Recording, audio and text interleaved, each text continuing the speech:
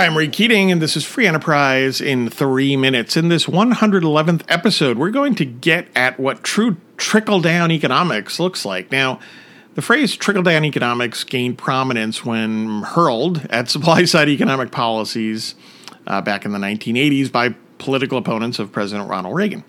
The assertion was that across-the-board tax cuts, for example, benefited the wealthy at the expense of others, with perhaps a few benefits eventually trickling down to lower income groups. But let's think about this free from political assumptions. Wealthy individuals have the resources to invest in new and or growing businesses, and in turn, in creating goods and services desired or needed by others and employing people.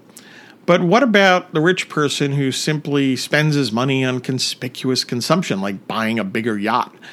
Well, who builds those yachts and supplies the various materials and parts that go into such yachts? It's people up and down the income scale, including small business owners and their employees, for example. In reality, high-income earners play a crucial role in the economy by accumulating wealth and thereby being able to invest in entrepreneurs, ideas, and businesses, and therefore in the investments, technologies, and innovations that drive productivity, income, and job growth. That's not trickle-down economics. That's just, economics. In contrast, raising taxes on upper-income earners in the hopes that government, run by politicians, will do something positive with tax dollars amounts to little more than a political fantasy. After all, the incentives at work in government are not conducive to productive outcomes. Politicians and bureaucrats spend other people's money on programs and projects rooted in political incentives and according to special interest pressures and lobbying. And when a government program fails, well, guess what? It's rewarded with more money and a larger staff.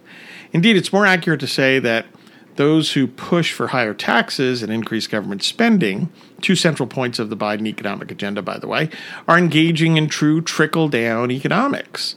Dollars are drained from productive private sector enterprises, handed over to politicians and their appointees, and one is left hoping that the economic damage will be limited and that some sort of benefits might trickle down to the individuals that politicians presume to be helping. In the end, supply-side economics is about providing relief from government burdens, such as through lower tax rates, reduced regulation, and free trade, so that entrepreneurship, investment, and economic income and employment growth have the chance to flourish. That's the antithesis of trickle-down economics, or to use a different phrase, the antithesis of Bidenomics.